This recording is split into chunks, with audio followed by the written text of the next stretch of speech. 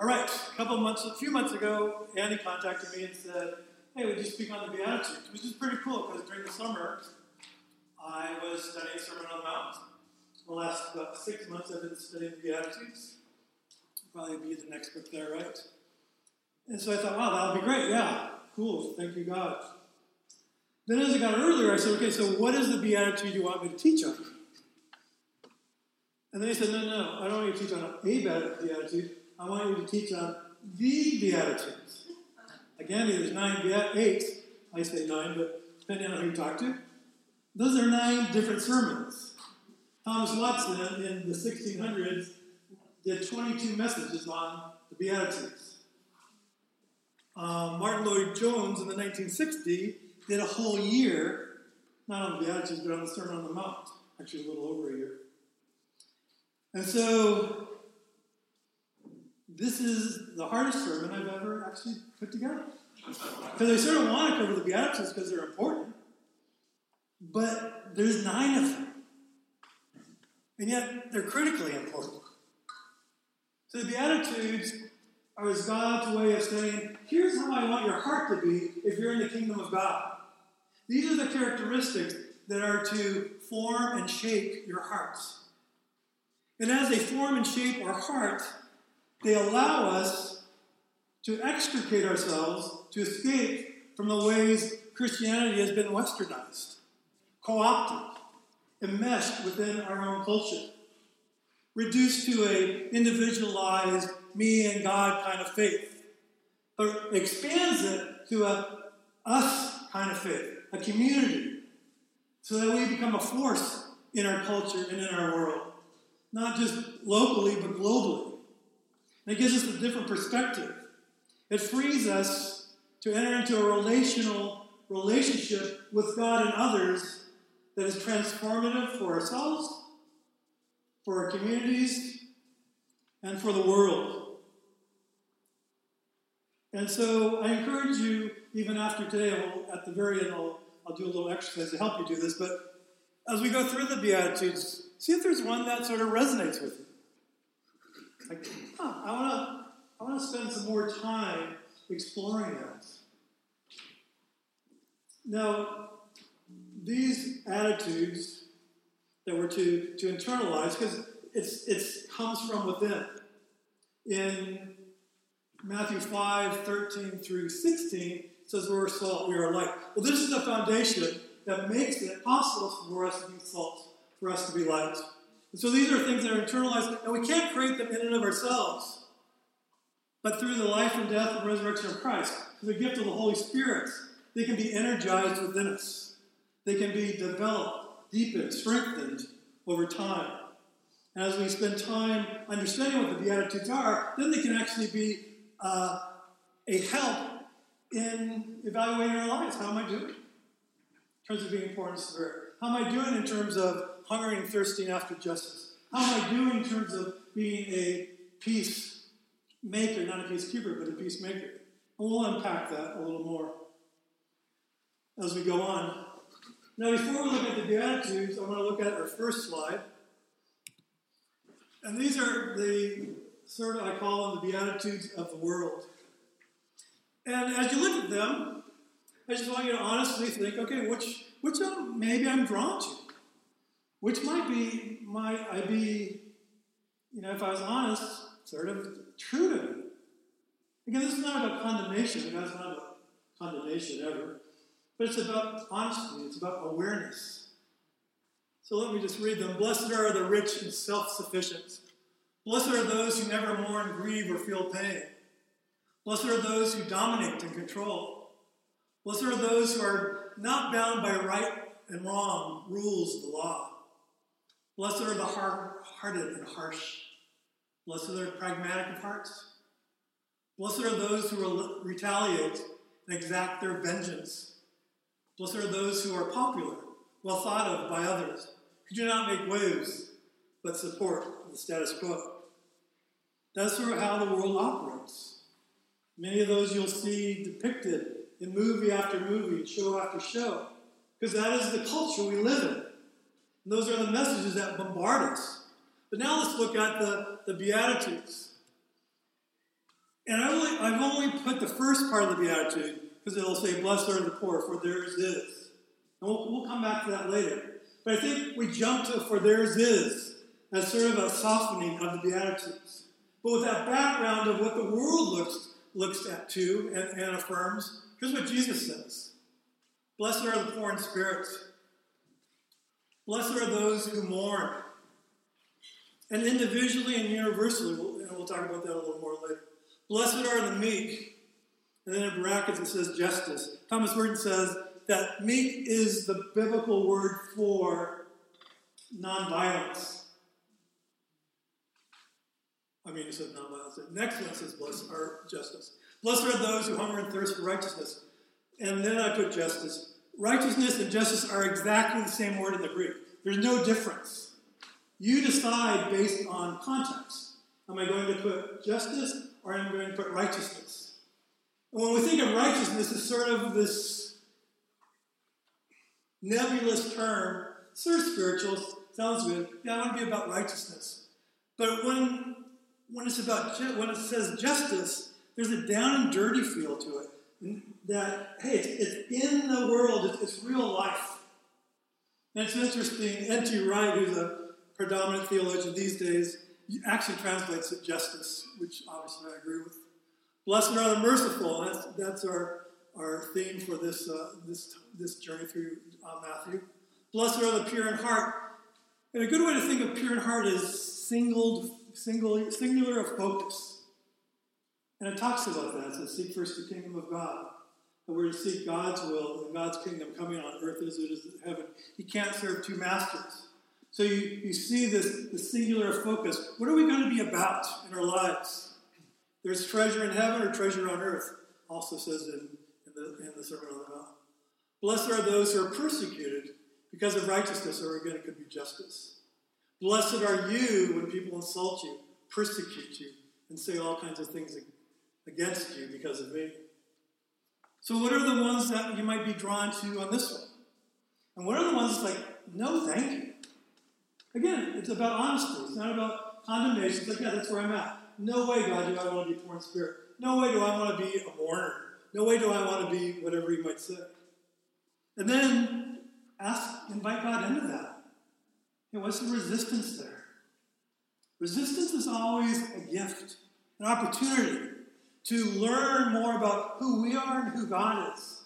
So even as we continue through our message today, pay attention to those things that you are, I forgot to set my timer, to those things that you are drawn to or you're resistant to.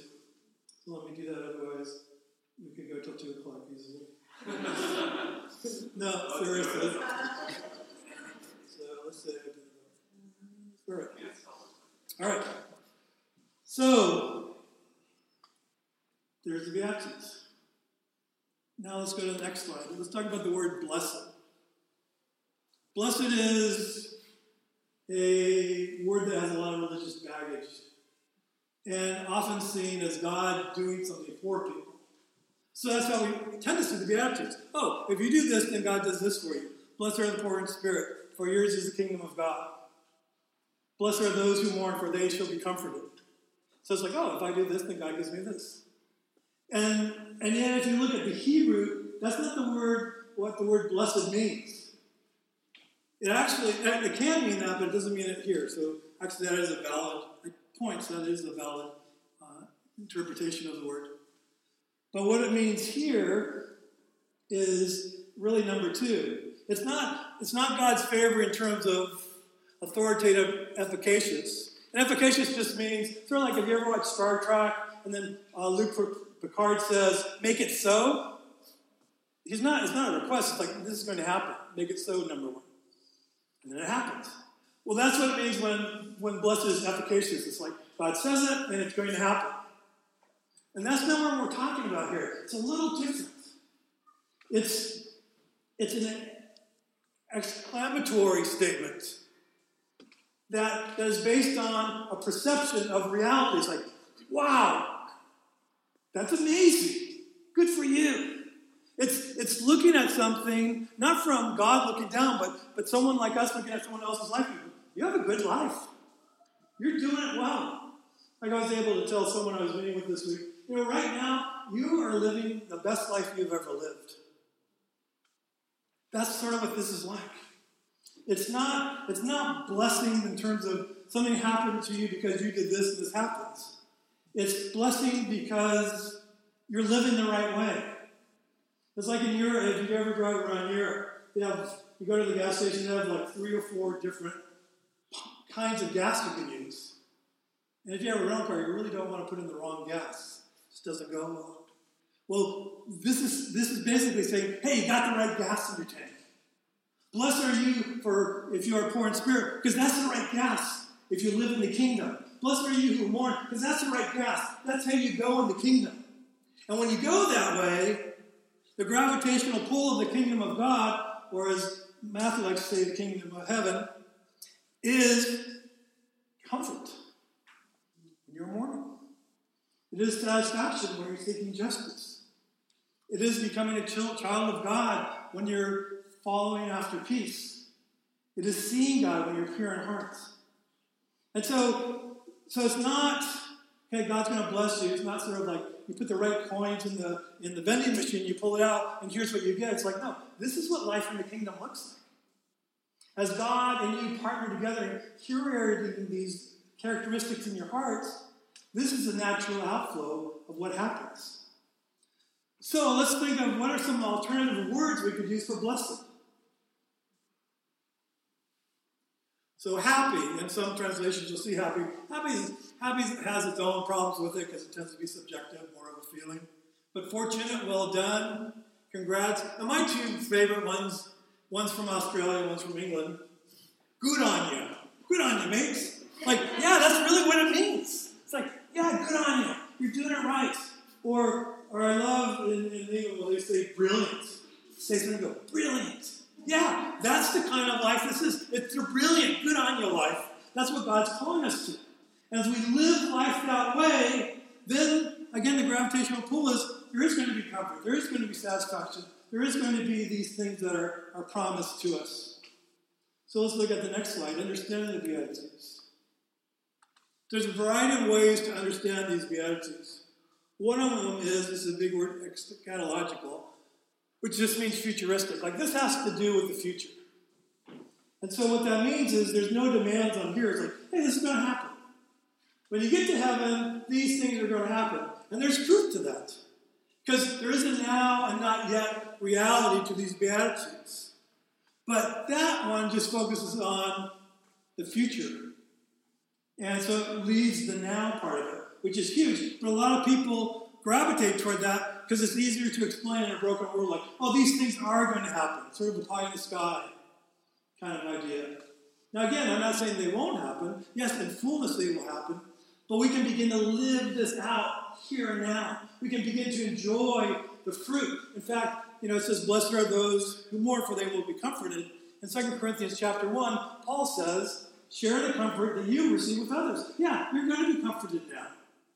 Not fully, not every tear will cease, every cry will stop, but there is a comfort that is ours as we mourn, as we enter into the brokenness of our lives, and we enter into the brokenness of the world. Some people see this as an entrance requirement. So you have to do this.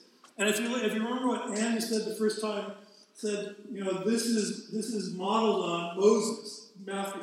There's 5 sections, there's 5 books of the law, and so there's this sense of this is the new law. In Matthew 5, 1 and 2, which we didn't look at, but it says, as he went up to the mountain. So that's drawing us back to Exodus, where God took Moses up on the mountain to get the new law. So some people think this is the new law. Here's what you do. And where it begins, you could easily see that. Oh, once we're poor in spirit, then ours is the kingdom of heaven, and then we build on it. So it makes sense why you would do that. But then you have a works-centered Christianity. Oh, if I do the right thing, then I get the right thing. That's not what Jesus is about. Dallas Willard says, the Christian life isn't about earning, but there is work involved. But we don't earn it. it is graciously given to us as we follow God's leading. So it's not entrance requirements. It's not you do this and you get this. And if you're reading, is it The Good and Beautiful Life? Okay, blessings on you if you're reading it. It's a pretty good book. But I disagree with his interpretation of the Beatitudes. He says the Beatitudes are for those people who are the down and outers, those people who are the marginalized, those people who life isn't working for them. And they hear the Beatitudes and they go, wow, I'm not a loser. I can be in the kingdom. That's very attractive. I can see why you want to say that. But I think it guts what the Beatitudes are really about. Because the Beatitudes are saying to those from the world's perspective, hey, this is the reality. And you see that clearly in Luke chapter 6 that talks about the Sermon on the Plain, where he has woes and he has blessings. And he lets them have it. Like, hey, this is you. You are in big trouble. And so this is not telling the down and outers, hey, you have a place, though it could resonate with them. I'm not saying it's not saying that. It's like, oh, Jesus is turning everything upside down. It's not about being rich. It's not about being powerful. It's not about being carefree. It's about this reality of life that God meets us in no matter where we're at. As a down and outer, there is comfort, there are promises. But also, as someone who may be doing well, there's a challenge. Because these are the characteristics. This is the foundation of a life of love that God is calling us to, that is very different, not only from our world, but from how the world has always worked. John Stott, his book on the Sermon on the Mount, I think it's paraphrased, counterculture. It's called the counterculture. That's really what Jesus is talking about here. And so, number 3, these are characteristics of those in the kingdom, those living Jesus, a way of being in the world that leads to fullness of life, human flourishing made possible by Jesus. Is it something I said, Jen?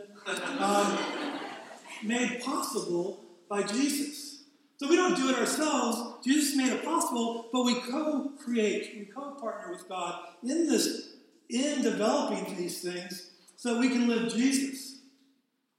And all that living Jesus means is allowing Jesus to flow through you in ways that are true to who God has created and called you to be. So for Grant, it's going to be different than it looks for me. For Lewis, it's going to be different than it looks for Andrew. But that's the beauty of the kingdom. As we come together, we can play this concert of love and of grace and of patience. So Jen leads, then comes. That's great. That plays the music the world needs to hear. And it's not always a melody. A lot of times there's dissonance. But it makes us pause and look and ask the question, what's going on? The Beatitudes express what living in harmony with the ways of the kingdom. This is kingdom living we're talking about. Here's what it looks like. It is how we were created to live. See, that's an interesting thing. The way the world lives is not the way we were created to live. It's seeking to fill voids that can't be filled outside of God. The Beatitudes say, no, this is the way to live. The Beatitudes, in a sense, are Jesus' question to how do we live the abundant life that you've provided us? How do we flourish as humans? How do we love and serve God and others? That's the Beatitudes. Jesus is the answer to that. There's a 2nd century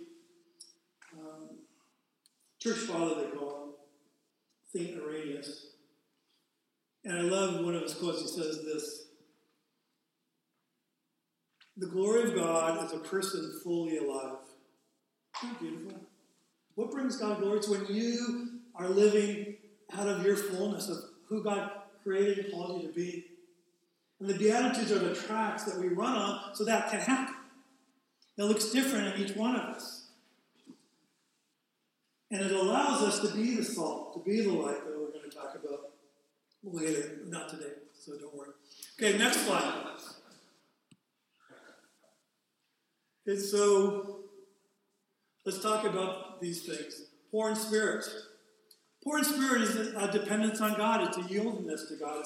It's sort of like the song we sang at the end, that we are sinners.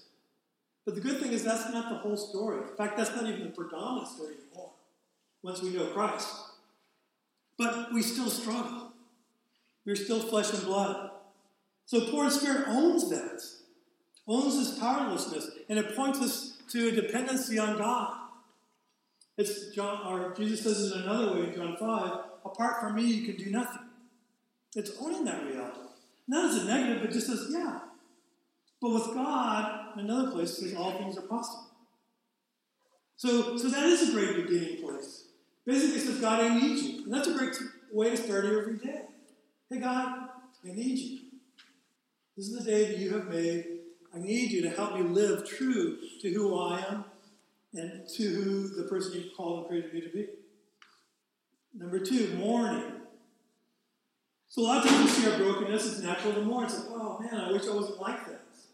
But that can just get stuck in this black hole of self-condemnation.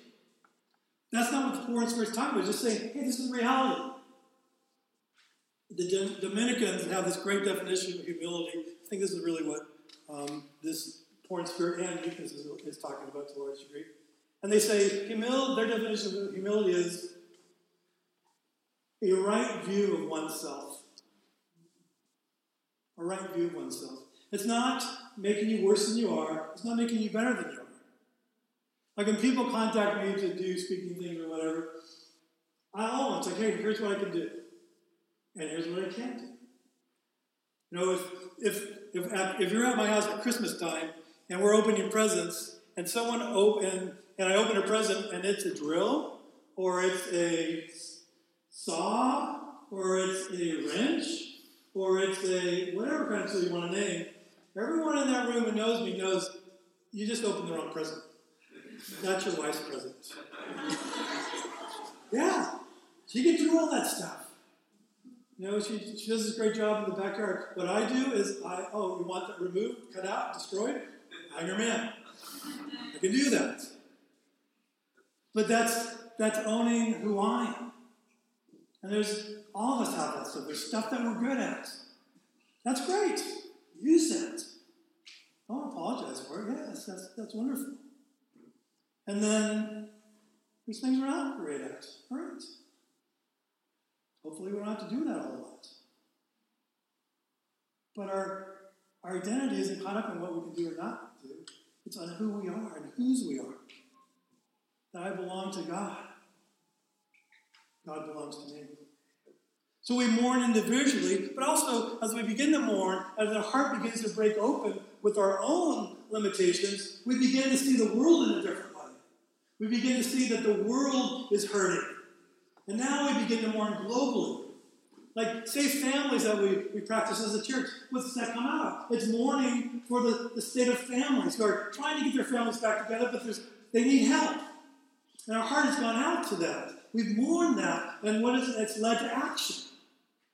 It's led to the pursuit of justice, as we've hungered and thirst for that. But in between that is meekness. And I think we can mourn for especially global things, and it can get us angry. I need to do something. And meekness reminds us, wait a second. You still need to be dependent. And again, this is where Thomas Merton I think is very helpful. That meekness is actually is an invitation to nonviolence. And if you study nonviolence, I'm taking a class on it right now, a couple of books that I'll be reading on it. But it's amazing how powerful nonviolence is, as opposed to violence in overthrowing governments, in changing the culture, in doing some things that's like, we just think violence is the way to do that. But as we do longitudinal studies, like, oh my goodness, nonviolence is not pacifism, it's not being passive. It's this active force generated by love. We see it beautifully demonstrated by Martin Luther King and the Civil Rights Movement, where to sit at the counter where they're trying to integrate soda fountains and things like that, you actually went to about a 7-week class where people would yell at you, people would hit you, people would say things so that you would be ready. And if you got angry, guess what? You're out. And Martin Luther King, it wasn't just about changing things. It's like you have to love those people who are beating you. You have to pray for them. Because as we are nonviolent, as we are love and flesh, that changes people's lives. He believed in the power of love, the transformative power of love, in an incredible way that I don't think we often do. But it came out of this understanding of the power of nonviolence, the power of gentleness, the power of not relying on our own power, but on the power of love to change lives. And so then as we're poor in spirit, as we mourn, as we're meek, we begin to hunger and thirst for justice. Because we realize the world is unjust. And so we hunger and thirst for that. And we begin to order our lives so maybe justice can happen. This last summer in my community, we started meeting with the police chief because we were trying to get the de-escalation policy changed. So it was mandatory. It was a fireable offense if you didn't de-escalate. So that started probably around June. We had meetings. And then we had our final meeting in November. And this was with the press, this was with the community. The other ones were on Zoom, our group and the police chief. At the end, and we told him this was going to happen, at the end we're going to ask you this question: will you change your policy? And he's going to say yes or no. That's sort of the point of that whole meeting. And we figured he's going to say no. But he said yes. And that policy for that community is now changed. Not because we tried to knock down City Hall's doors, not because we even protested, but because we dialogued. And we were there because we love the community, and we're there because we love the police. And studies on de-escalation show they actually save lives on both sides. And actually, really, at the end of the meeting, he couldn't say no. He could not change it, because it makes sense for everybody. But we can get caught up in these power games. We can just say, no, let's trust God. Let's depend on God. Let's find another way as we hunger and thirst after righteousness. And then as we hunger and thirst after righteousness, you can get all caught up in, let's do the right thing. Let's go. And actually, protesting is great. There's a number of reasons why protests are great. And I've been a part of a number of them. So I'm not saying that, because that doesn't have to be violence either. But we have to be merciful also. Like those people who are maybe caught in the system of injustice and complicit in it, as I am actually, need mercy, as I do. And so I extend mercy because I've received mercy, so I extend it to others. Because we can become these righteous people, like this is wrong, this is wrong, this is wrong.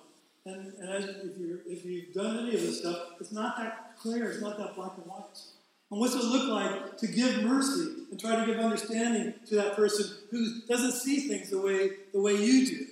To have a dialogue rather than just two people shouting at each other.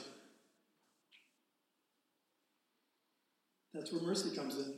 And there's an interesting passage in Matthew, it's in the Sermon on the Mount, Matthew 7:2. It says, "You will be judged as you are judged." And so when I judge people, I try to do it with a lot of grace and a lot of mercy. Because this is exactly how I want to be judged. And it's just an interesting way of treat others as you would have them treat you. But I know I need grace. I know I need mercy. I know I don't have all these things wired. And why would I expect anyone else to?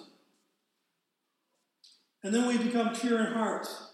And that's really single focus. Seek first the kingdom of God, and all these things shall be added unto you. It refocuses us not on the injustices, but on the God of justice. And seeking that God's will would be done on earth as it is in heaven, as Jesus prays in the Lord's Prayer, which is also part of the Sermon on the Mount. And then that leads to being peacemakers, not peacekeeping, but peacemakers. And back in the Good and Beautiful Life, I did appreciate when Smith said this, that to be a peacemaker, you have to be willing to die. Because it could cost you your life. Andy said, he emailed one day, he goes, hey, they're doing this gathering in support of, I forget exactly what it was, but for a community thing. Hey, you want to come? And I was like, well, yeah, thanks for the heads up, but no, can't come. But I pray that you will be a person of peace.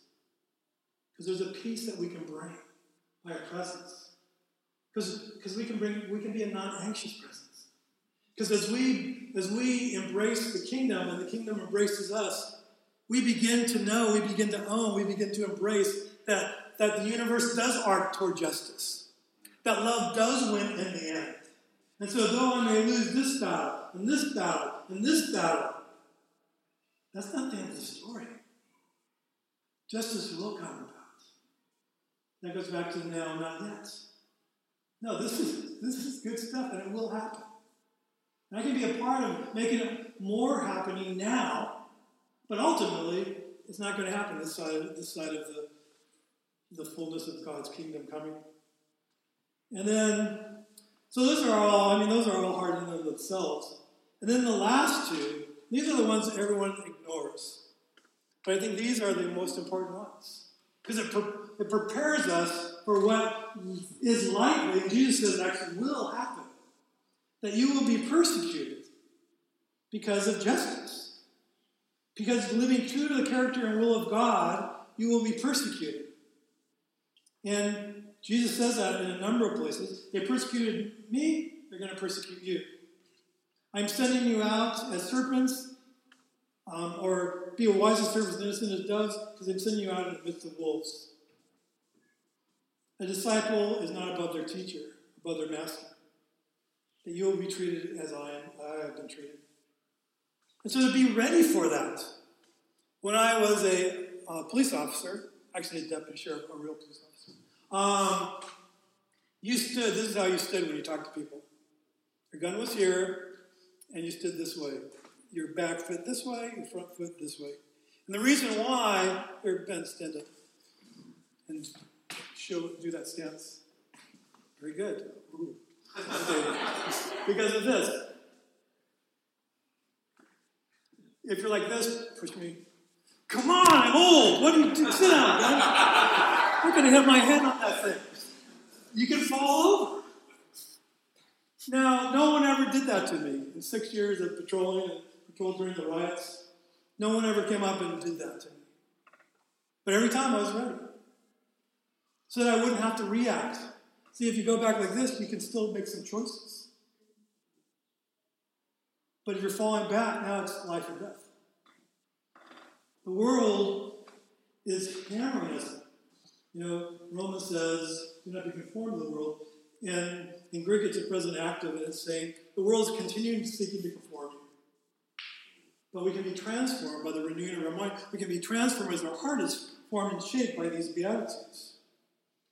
And then, so that's Beatitude number 8. And that's usually where people bookmark it, because it says, blessed are those who are persecuted, for theirs is the kingdom of heaven. And that's where the first one starts. So it's like, oh, here's a nice prayer.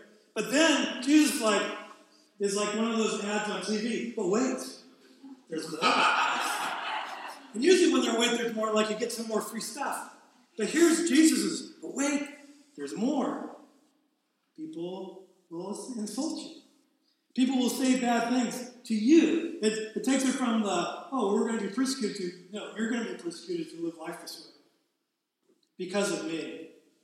And in John 15:18 it says that the world hates you, remember it hated me. And so as we live this life, and I think I love the Bible's so realistic. If you live this kind of life, people are not going to fall down and call you blessed. You're going to be persecuted.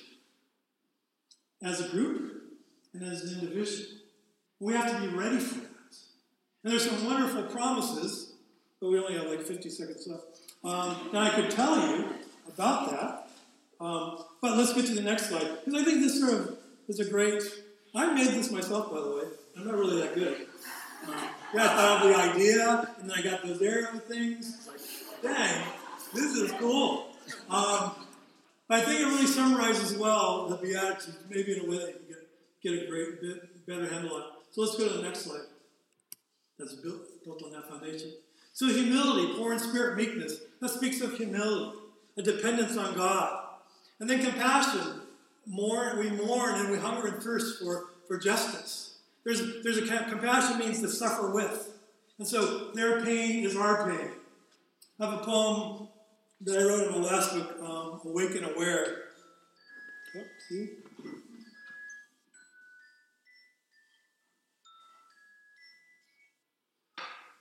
Well, we're done. But anyway, in Awake and Aware, that talks about compassion. I think that's even the title of it. But in terms of racism, and basically it says this, and this will be a paraphrase because I haven't memorized all these. When the person who dies in the street is our child, is our mother, is our father, when our heart breaks for that person, as it does for their own mother, by their own mother, their own father, their own child, that's compassion. That's what it means to love. It's not out there. When we do Safe Families, it's not the pain of that child, it's our pain. It's not the pain of this, it's our pain. And we bring them into our homes, and we love them. Because their pain is our pain. And that's what the Beatitudes help us do. This humility of being poor in spirit. Then we get to a place that breaks our heart open, so we weep over the same things that God weeps over.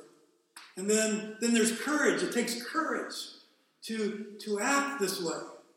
And courage in Hebrew in the Old Testament means to be resolute of mind, to be focused, to be committed. And in Joshua 1, it's 3 times there's a phrase that says, be strong and courageous. And I love that because the word courageous there means resolute of mind. But the word strong doesn't mean to be strong in and of yourselves. So it ties actually back to poor in spirit. But it means to bind yourself to someone or something that is stronger than you are. To the person of God. To Jesus' words, to Jesus' promises. So, a second. How much time? Do I need to stop now? I can. I feel like we need like at least 4 more minutes to get closure. All right, Is that all right? I can do that. Yeah, we don't want you to rush. I mean, we want 5 more, not 20. I'll do 4. I could do 20 if people want to stay. That's what I do with my Zoom classes. Okay, I'm done. Our time's up. I want to honor that. But if you want to stay, I have nothing after this. Okay, so let's jump to next slide. Next slide. Oh wait, stop there. Go back. Okay, so we're talking about the not yet and now results.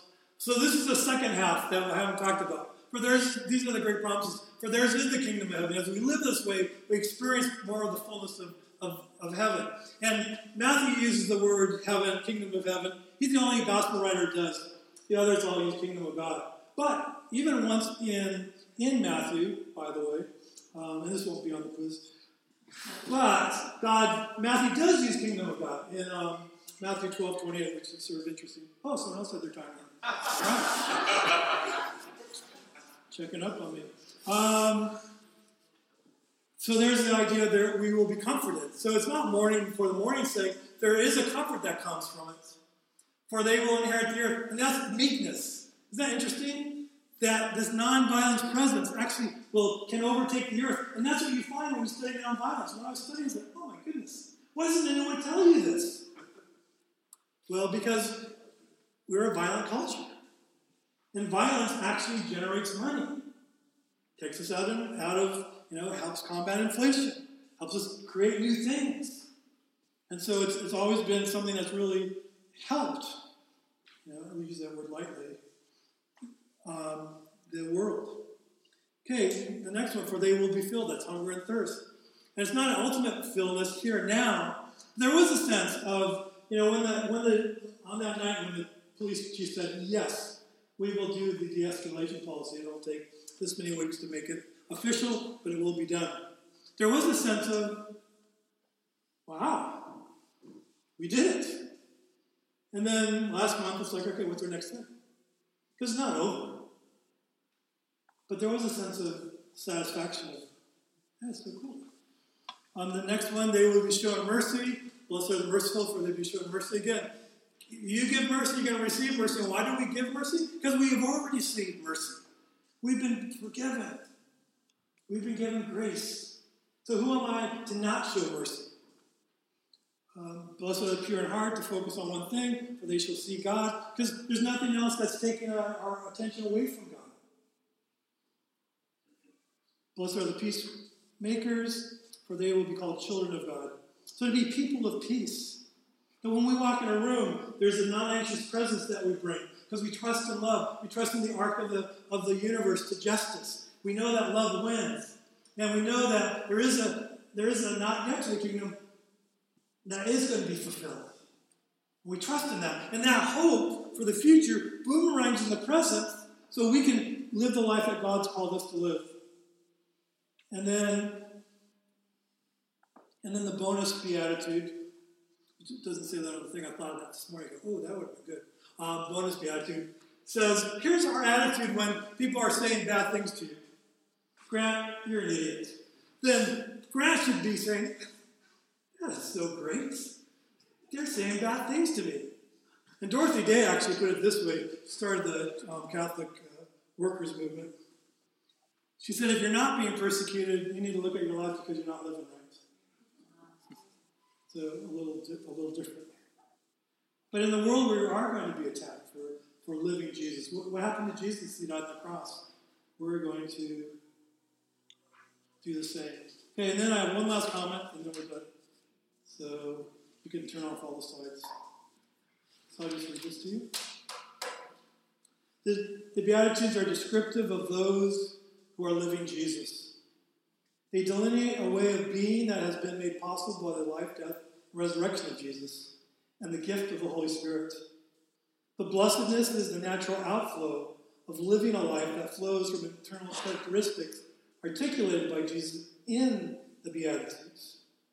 They're the gravitational pull that takes us in the kingdom to comfort, to righteousness, to satisfaction, to those things. In a real sense, Beatitudes are Jesus' answer to the question. I started with this. What does life in the kingdom look like? Look at the Beatitudes. What does the abundant life that Jesus offered entail? Look at the Beatitudes. What does it look like to be fully alive? Look at the Beatitudes. The benefits occurred are the natural results of living from the inside out. So that we're talking, all the Beatitudes talk about the inside. The rest of the Sermon on the Mount is, okay, here's what looks like. Here's how you live this out. As our lives, and this is my last statement, as our hearts are shaped and contoured by the Beatitudes, then we will live Jesus, being salt and light, becoming a prophetic, non-anxious presence that can imagine a different way to do life, critiquing what is and offering hope regarding what could be, knowing, owning, and embracing that the universe arcs toward justice, and in the end, love wins. This deep knowing helps us to make some noise, to get in some good and necessary trouble, as we freely and fully love and serve God and others in deed and in truth. Amen. Let's pray.